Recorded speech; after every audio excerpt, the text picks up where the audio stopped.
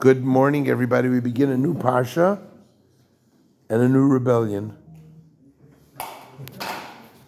Last week we talked about the spies. That's right. New Parsha, new rebellion. Like I always say about myself and the way people treat me, look at the way Moshe was treated. And I'm no Moshe, right? I knew Moshe Rabbeinu, and you're no Moshe. Was that line for the vice presidential debate? You're no Jack Kennedy. Anyway, so here we are with Korach's rebellion. Now, one of the questions you can easily ask is, how is it that Korach didn't just look at the spies and go, okay, I don't think I should do this? Because in many, many ways, Korach's rebellion literally parallels or is almost identical to the rebellion of the spies. When you look at the underpinnings of it, they look extraordinarily similar. So what really is the difference between Korach and the spies? That would have allowed Korach to continue and rebel as well, even after what he saw with the spies, even after he saw the spies go down. You know what the difference is? The spies were about emotions. Korach is about intellect. The spies were just, the truth is, especially when you look at the story of the spies, you look at that story and you can't help but say to yourself that along the way in the entire discussions, when Kalev says, hey, what are you talking about? It's the same Moshe that took us out of Egypt. If Moshe would tell us to put up ladders, Rashi says, and climb to the heavens, we would do that. Right? So Seichel was out the window. There's no intellect, because intellectually, and that's just, go have a conversation with a kid who's in the middle of a tantrum.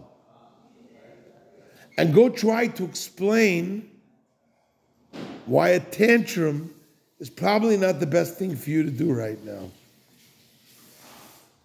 It's the biggest waste of time in the world. Because a tantrum is an emotional event. If you're going to try to interact with an emotional event and counter it with intellectual arguments, you're b'chlal not in the same universe. You're speaking literally two different languages. Somebody's standing there and talking to you in English, and he's making arguments, and you're responding in Farsi. There's no conversation here. And so when Kalev presents them with an extraordinarily logical argument, he says, are you kidding me? This is the same Moshe. It's the same Hashem. Took us out of Egypt. What are you talking about? Nobody's listening, blah, blah, blah, blah, blah, blah, blah. They don't hear anything you're saying. Why? Because the spies and their subsequent downfall and what they brought about in the children of Israel was 100% emotions.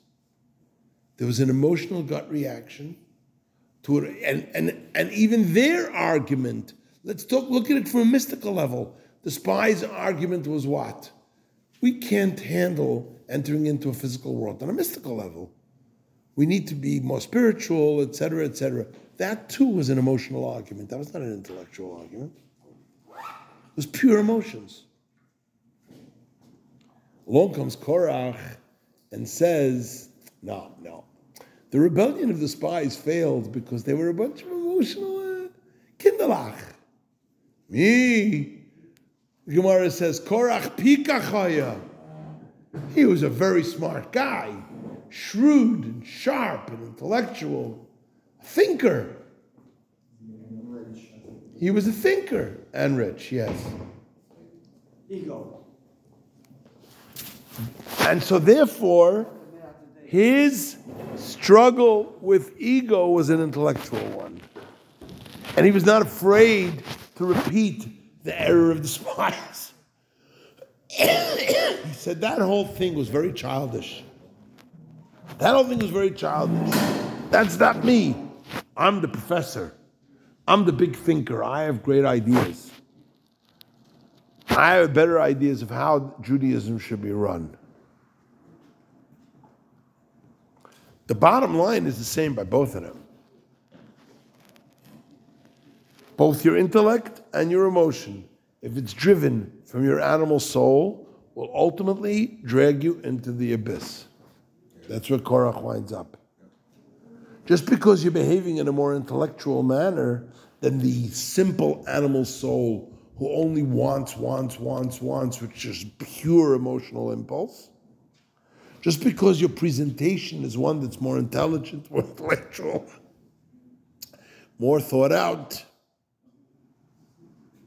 if it's not based on, founded in, and driven by a selfless devotion, not just to Hashem, but Vayaminu b'Hashem u'Moshe Avdo, if that's not what's driving it, it's going to drag you into the abyss.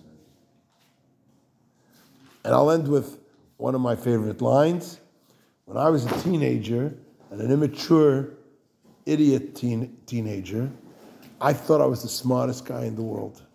Nobody was smarter than me. Nobody could debate me. Nobody could argue with me. I was the smartest guy in the room. Interestingly enough, everybody around me thought I was an idiot. Then as I grew older, and I became more mature, I came to the realization, you know what? They were right. I am an idiot.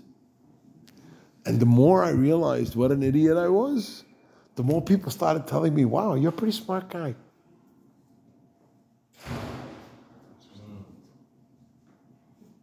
Think about that. And Kodesh Baruch Hu bless us that we find the perfect blend of our intellect and our emotion. Fusing the two and thereby inspiring our animal soul to reach the heights that it needs to reach. And we'll be able to ultimately bring out the Geula, the revelation of Mashiach. May it happen now. Amen.